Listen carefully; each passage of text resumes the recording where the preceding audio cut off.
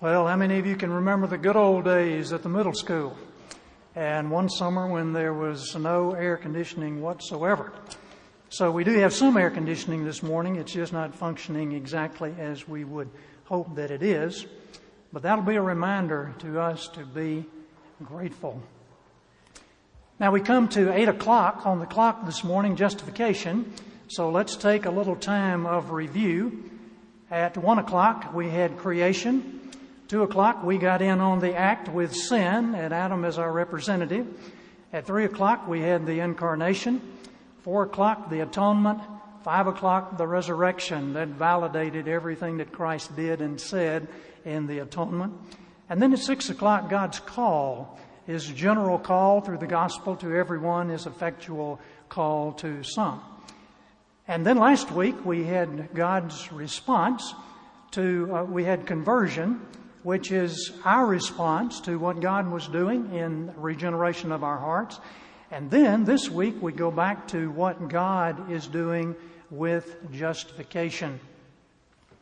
Now this doctrine is under assault in our day. And we probably need to take 3 or 4 Sundays to talk about the doctrine of justification. This is the important one. You remember that we stated at the beginning of our course that if you are Methodist, or you are Baptist, or you are Presbyterian, or you're Pentecostal, or any Protestant denomination, you have come through the gateway of the Reformation. Not everyone would believe today what the Reformers believed and fought for, but we want to go back today to see exactly what was going on then and why the problem. Because we have a tendency to say, well, we're all on the same path here and we all love Jesus and it's all going to be okay. But here was a guy who had some genuine problems, a dilemma. Martin Luther was an Augustinian monk and he was doing his best to please the Lord. He sat in his cell and he read his Bible. He prayed. He fasted. He did good deeds. He did everything that he knew of to do, and yet he wondered the same question that Job had: how can a man be just before God? How can that be? How do you know when your guilt is removed? Now, there's something different from other religions. We have a means by which our guilt is taken care of. Our guilt is removed. I don't know of that in any other religion except through man's effort. But you never quite know when you've done enough to get rid of your guilt, to stand before a holy God. So Martin Luther is wondering, and he is struggling. What can be done so that I might know that I have done enough? Now, he was operating within a system, and we want to take a look at that religious system, not because we're anti-Catholic, but because we're positively Protestant. And that's the only way we can feel the tension of what Martin Luther was feeling in his day. So let's take a quick look. This would be the doctrinal system under which Martin Luther was functioning. Here is the lost state. Man in his natural condition doesn't understand the things of the Spirit of God. But here is the beginning. The justified state would be the goal to which we are moving, and how are we going to get there? This would be the beginning. Baptism. Here is the Catechism of the Catholic Church. It says in paragraph 2020, justification has been merited for us by the passion of Christ. It is granted to us through baptism. Now there's more to that. The grace of the Holy Spirit confers upon us the righteousness of God, uniting us by faith and baptism to the passion and resurrection of Christ. The Spirit makes us sharers in His life. So baptismal regeneration would be the beginning point. And if there is imminent danger of a baby's death, that baby has to be baptized as to be baptized into the church. Now, here is one of the problems as we're moving along toward the justified state. Through faith and works, according to the original righteousness that has been infused into you at baptism, you can do some good works that are going to merit the merit of Christ. It's Christ's grace that begins this in you, but then you can add to it, unless you get into some sin along the way. And then you have to go back to the beginning to start over, back to the lost state. Now, those are only certain sins.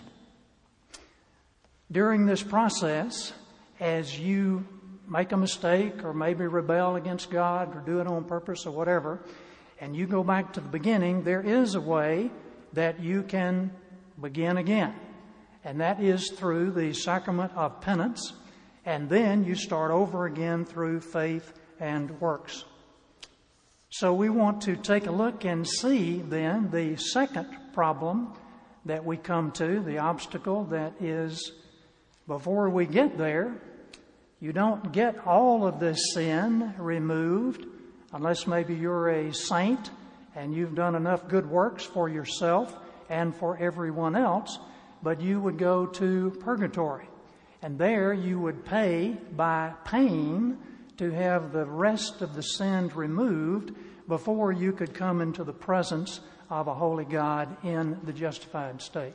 So in a sense, you sanctify yourself in order that you might be justified. Here's what the Catechism says. No one can merit the initial grace of forgiveness and justification at the beginning of conversion, but moved by the Holy Spirit and by charity, love, we can then merit for ourselves and others the grace needed for our justification. Now, this is going to be very different from what we have said with regard to the Reformation. Do you remember the 5 solas? Scripture alone, for the glory of God alone, by Christ's finished work alone, salvation by grace alone, and justification by faith alone. Again, going back to the Roman Catholic Catechism, paragraph 2019, justification includes remission of sins, sanctification, and renewal of the inner man. Well, we would say that justification does not include sanctification. Those are two very different things. Justification is something that God does, and it takes place at His tribunal of justice there in heaven, and it's where He marks our records not guilty. And not only not guilty, but righteous. Now, that's the system that Martin Luther's thoughts were running in. And so we can see the tension. How do you know when you've done enough penance? How do you know when you've had enough faith and good works? And how can you avoid spending time in purgatory before you come to the justified state? In Martin Luther's day, indulgences were sold so that you could help others, some of your relatives who had already died, and you could help them to get out of purgatory. Martin Luther thought this is very wrong. And of course, it was a wrong basis for the doctrine, I believe, according to Scripture. But then there were men with wrong motives. Now, I'm not suggesting to you that all the reformers were perfect, certainly. But this would be the doctrine, the key doctrine, at which we would move away from the teaching of the church at that time, the Roman Catholic Church. Here's what Martin Luther has to say about that. Whoever departs from the article of justification does not know God and is an idolater. For when this article has been taken away, nothing remains but error, hypocrisy, godlessness, and idolatry. Now, you can see that he felt pretty strongly about what he was saying. The devil caught me by surprise a few times when I had lost sight of this chief article. He tortured me so badly with passages of Scripture that heaven and earth became too small for me as he was reading in the Scripture. Be ye therefore holy, even as I am holy. Without holiness, no one will see the Lord. And he wondered, how will I ever attain to this perfect holiness? It's one thing to be pushing in that direction, but how do I get to this perfect holiness that God requires? Then human works and laws seem to be all right. Therefore, dear brother, do not be proud or too sure and certain that you know Christ well. Now you are standing, but see to it that you do not fall. Paul's warning there from 1 Corinthians. Now what he's saying is, if you're doing all of these things according to what the church has said that you should do, then you want to be careful that you have that confidence that everything is okay in God's sight. And the reason for that is the testimony of Christ to the Pharisees. They are ones who were doing everything in the New Testament that they knew how to do, and they added a few things that God didn't even require in the Old Testament. In fact, they added many things.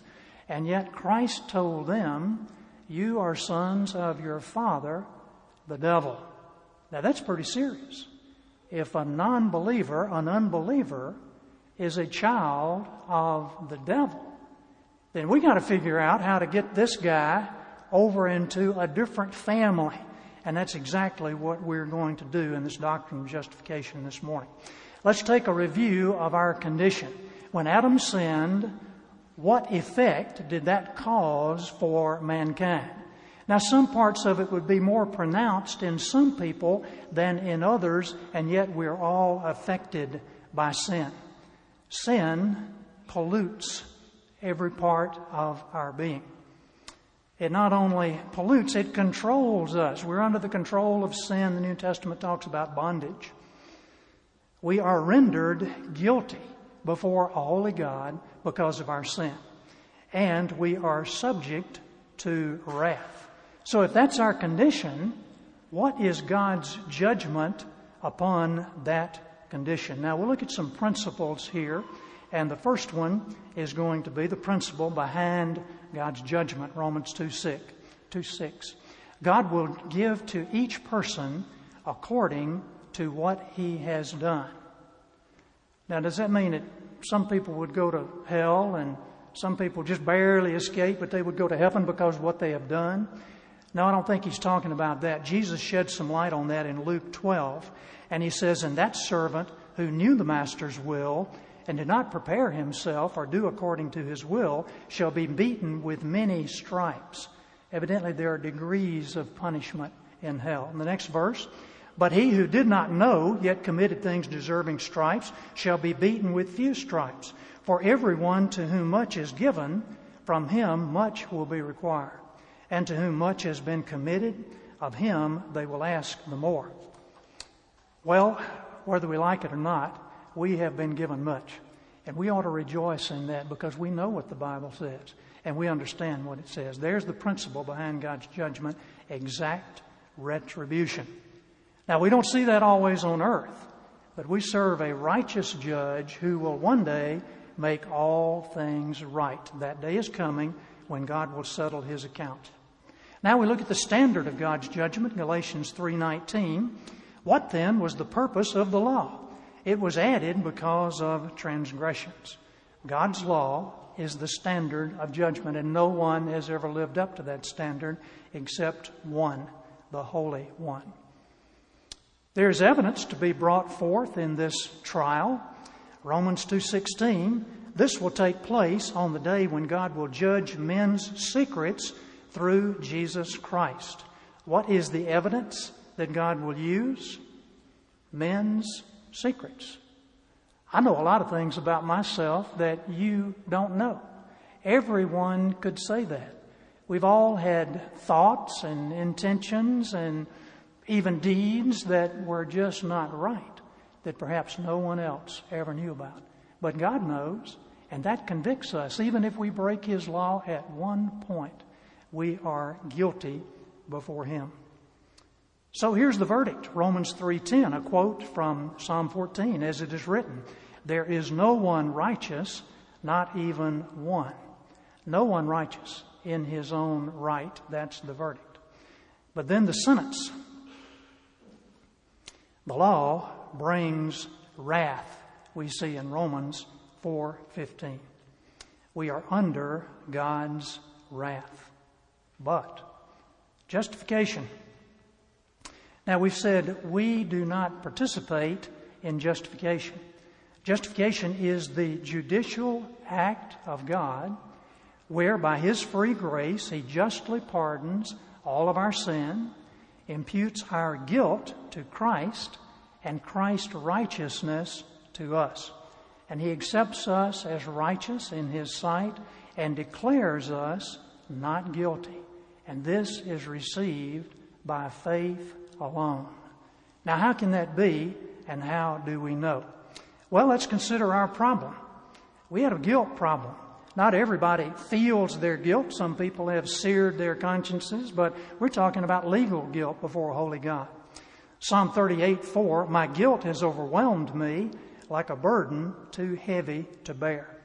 And sometimes in life people are going along and they say, I just don't know. I just don't know what it is. I just can't understand what's happening to me. I think I'm going into the midlife crisis or depression or this or that. Well, it may be guilt, because guilt is a heavy burden to bear. But God has a solution. Isaiah 53. He, the Father, God the Father, shall see the suffering of His soul, Christ, and shall be satisfied. His righteous legal judgment shall be satisfied. By His knowledge shall my righteous servant justify many, for he will bear their iniquities. There is God's solution. And what a tremendous solution that is. So, here we are on the one side, and we're covered with that orange circle. We stand guilty before a holy God. Here is the cross of Christ on the other side. We don't want to put Christ on that cross because He's not on the cross, but you can imagine Him there. But His righteousness, the blue, surrounds Him. Now watch what happens. Christ is righteous. Our guilt is transferred to Christ. How about that? Now, some people believe it stops right there. Your sins are forgiven. Christ died so that your sins should be forgiven. That's all there is to it. If that's all there is to it, that just takes you back to where Adam was. And then you kind of start over on your own. And you have to merit your own grace and salvation, what God is going to give you. Certainly He gets you started, but then you've got to work so that you merit the merit of Christ. But it's not just that. We had not only a guilt problem, but a righteousness problem. Romans 3:10, there is no one righteous, not even one. So, we're guilty, and we have no righteousness. Now, here comes a little problem. We've got to be very careful of this. 2 Corinthians 5:21, this is not a problem, but I'll tell you what the problem is. God made Him who knew no sin to be sin for us, that in Him we might become the righteousness of God. This is imputation, and this is the solution to the problem, and here's the problem. Proverbs 17:15. He who justifies the wicked and condemns the righteous, both of them alike are an abomination to the Lord. God justifies the ungodly. Is that an abomination? Well, it is if you just sweep it under the rug. That would be Islam. Allah says, not guilty. But in this case, we're not sweeping it under the rug. It is the imputation of our guilt to Christ, the righteous one. And then we're going to see what happens next as He does something in our lives that would complete this process of justification. Now, here's the thing. In justification, I am not changed. My standing is changed legally before the law. I'm still the same person. Oh, I may have a little better resolve, and certainly I have the Spirit of Christ living in me, and I have a means now to live this life that He called me to live, but I'm basically the same person. Listen to Luke 7:29. All the people that heard Him and the publicans justified God, being baptized with the baptism of John. All the people that heard Jesus justified God. They didn't change God. He's still the holy, perfect, changeless God. But the word there means that they saw God differently. They now praise Him. They now exalt Him for what He's doing. Here's another. Acts 13:39. And by Him all that believe are justified from all things from which you could not be justified by the law of Moses. Well, all the people didn't just change into perfect people all at once when they heard the gospel, but they were justified. And this word, justification, in the New Testament, in many, many verses, means that something was imputed to your account.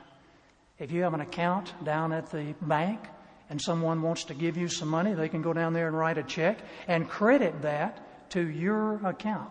And that's what we're talking about with justification. Abraham believed God, and it was counted to him as righteousness. It was credited to him as righteousness. It didn't mean that Abraham became a perfect person. We know he lied about his wife being his sister and other things along the way. We mentioned with Hagar and then Ishmael. That was not God's way. But Abraham was counted as righteous because he believed, because of his faith. So we're seeing that this is not an arbitrary action by God. He is declaring us righteous because of what He has done here with Christ. And here it is. Now Christ has our guilt upon Him. But here comes the rest of that verse. He's sending His righteousness over to us that we might be holy, that we might be just before God.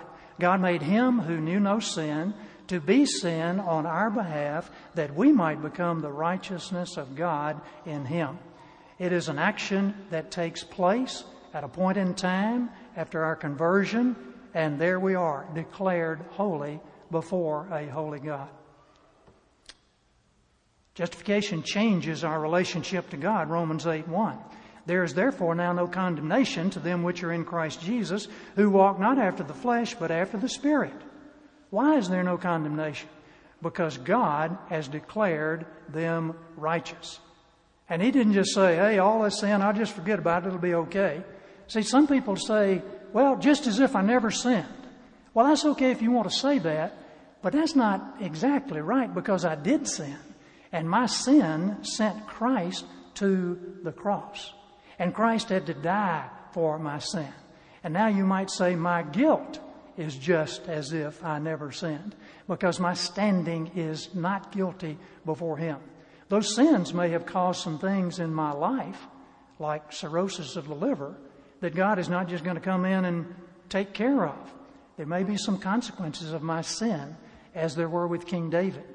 But there's not the ultimate consequence of my sin, which is hell. And God is a merciful God, and He removes many of the consequences of our sin. So here was our old relationship, and we were by nature children of wrath, even as the rest. Ephesians 2. But now we have a new relationship. Romans 5:9. Since we have now been justified by His blood, how much more shall we be saved from God's wrath through Him? Now this is pretty good as well. We are moved from children of wrath to something else. Galatians 4 and 5. But when the time had fully come, God sent forth His Son, born of a woman, born under the law, to redeem those under the law, that we might receive the full rights as sons. How about that? We're moved from being in the devil's family, children of wrath, to adoption as children of God. God graciously takes us into His family, even though we were not a part of it. Adoption is not justification. Adoption is not regeneration. Adoption is adoption. We're taken from one family, moved into another family, and we are given some rights that we will see. So here's Christ, suffer the little children to come unto me. And of course, we, as children of God, are adopted into His family. That's all over the New Testament. It's in the Old Testament as well, but it's clarified when we get the New Testament. Galatians 3:23 and 25 and 26. Before this faith came, we were held prisoners by the law. Now that faith has come, we're no longer under the supervision of the law. You are all sons of God through faith in Christ. We were prisoners. We were children of the devil. But now we are sons of God. That means there was deliverance from the past. We don't have to go back and say, well, look at all the things that I did. Why did I do that? Well, why did this happen? We're delivered from all of that. Praise the Lord. And then something else, Romans 8:15. For you do not receive a spirit that makes you a slave again to fear, but you receive the spirit of sonship. And by Him we cry, Abba, Father. We have a new way of life in the present. And that new way of life is free from fear. We don't have to be in fear. Perfect love casts out all fear. But not only that, there's more. Romans 8:23. Not only so, but we ourselves, who have the first fruits of the Spirit, groan inwardly as we wait eagerly for our adoption as sons, the redemption of our bodies, the fulfillment, the completion of what God is going to be doing. New hope for the future. So what do you get? You get a loving Heavenly Father. You get a new home. You get a new family, new brothers and sisters. Christ is your brother now, according to the New Testament. You get peace of mind. You get a new nature. One day you get a new body. You get an inheritance that will never perish, spoil, or fade, kept in heaven for you. You get a blank check. Because He says, if you ask anything in my name, I will do it. All of these are given to us, many in the book of John. And we could probably name some other things that would be a part of our adoption. Now let's quickly look at the puzzle of justification. And I think this would help us based on what Martin Luther discovered, that the just shall live by faith in the book of Romans, and some other things through the hundreds of years since then, since the 1500s. This would help us just to put it together in a neat package, the first part of the puzzle, the piece. Romans 3:24. And are justified freely by His grace through the redemption that came by Christ Jesus. Grace came by Christ Jesus. Grace is the basis of our justification. You could say, in a sense, that we are saved by works. Did you hear that? Christ works. Not my works. We are saved by Christ works. Christ kept the law perfectly. Then Christ died on the cross in my place. Here's number 2. Romans 5:9. Since we have now been justified by His blood, so the means that God uses would be blood. Some people don't want a bloody religion. That's just not popular in our day. And yet, the Scripture says we are justified by His blood. Finally, Martin Luther began to see Romans 5:1. It's in many places. Therefore, since we have been justified through faith, and then in Ephesians 2:8, for it is by grace you have been saved through faith, and this not from yourselves, it is the gift of God. So the instrument that God uses is faith. Now, we don't want to say faith in my faith. Oh, yes, I accepted Christ on such and such a date back in such and such a year. Well, that's pretty good. But don't place your confidence in that. Place your confidence in Christ and the work that He's doing in your life. If we had a heart surgeon who was going in to do a heart transplant, he would take a scalpel to open up the chest cavity. Probably have a little saw and some various things now. But that scalpel is an instrument that can't do anything by itself. It's just lying there. But when the surgeon takes it and begins to work, he can perform some good things for the person who is suffering from heart disease. Well, God takes that instrument of faith and performs some good things for us. Faith is a gift, we've seen. So it's not something that I conjure up, and yet when I see my need, then I hold up the empty hands of faith. Well, let's go further. Number 4, James 2:24. You see that a person is justified by what he does. What are we going to say about that? Ephesians 2:10, for we are God's workmanship, created in Christ Jesus to do good works, which God prepared in advance for us to do. Now, we couldn't do any good works before we were Christians. Oh, it might look pretty good, but God says there's none righteous. None of that counts with Him.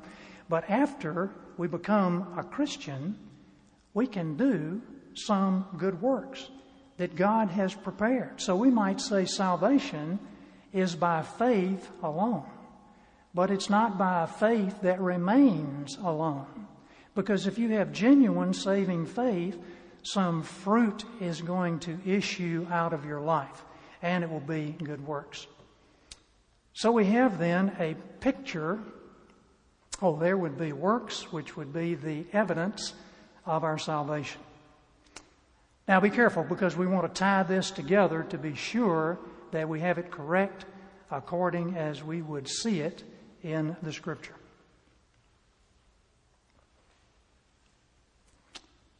There we see the nail-pierced hand, big drop of blood, an empty hand, and some gifts.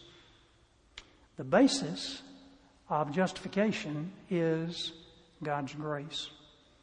The means of justification is Christ's blood. The instrument of justification is our faith, and the evidence of justification would be our works.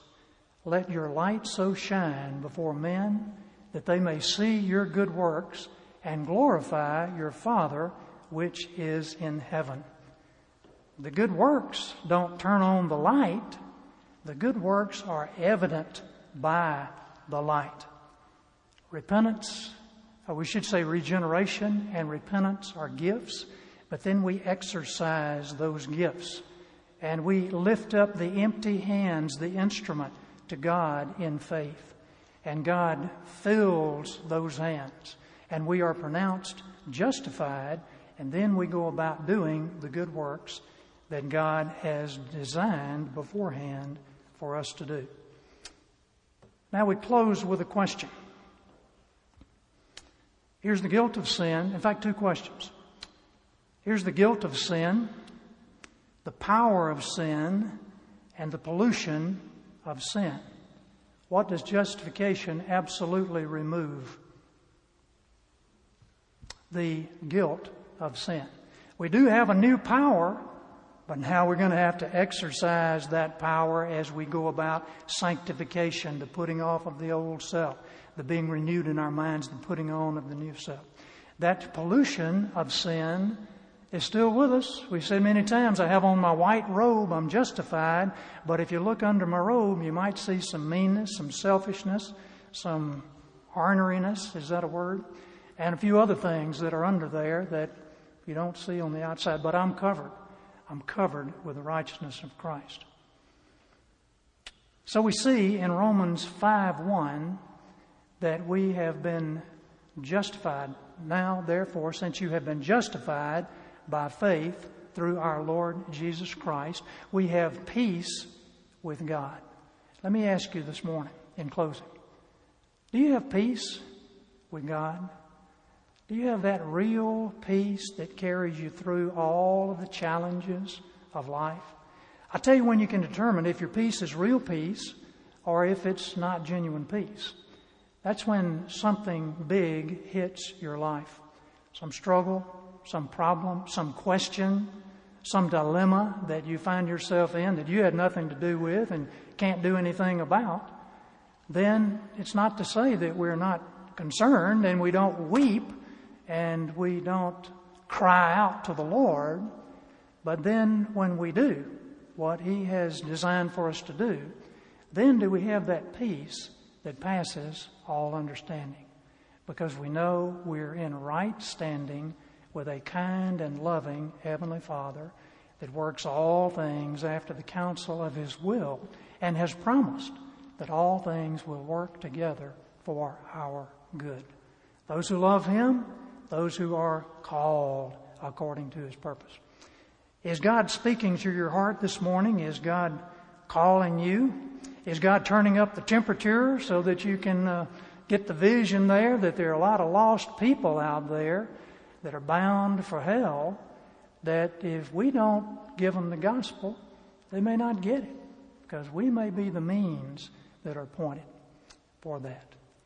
Well, if you don't have that peace, come to Christ as I pray, and just acknowledge your sin simply, and that He has died for your sin, that He's willing to take away that sin, put it upon Himself, and take His righteousness and put it upon you at a moment of time, right now, anytime.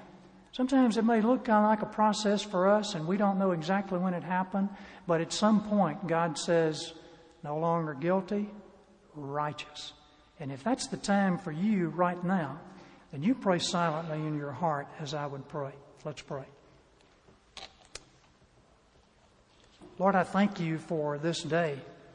I even thank You for the heat in this sanctuary, because it reminds me of a lot of Sundays in the middle school and those days in which we were filled with hope that one day we might be in a sanctuary, but it didn't seem to be moving very fast back in those days. So we thank You that we're here this morning.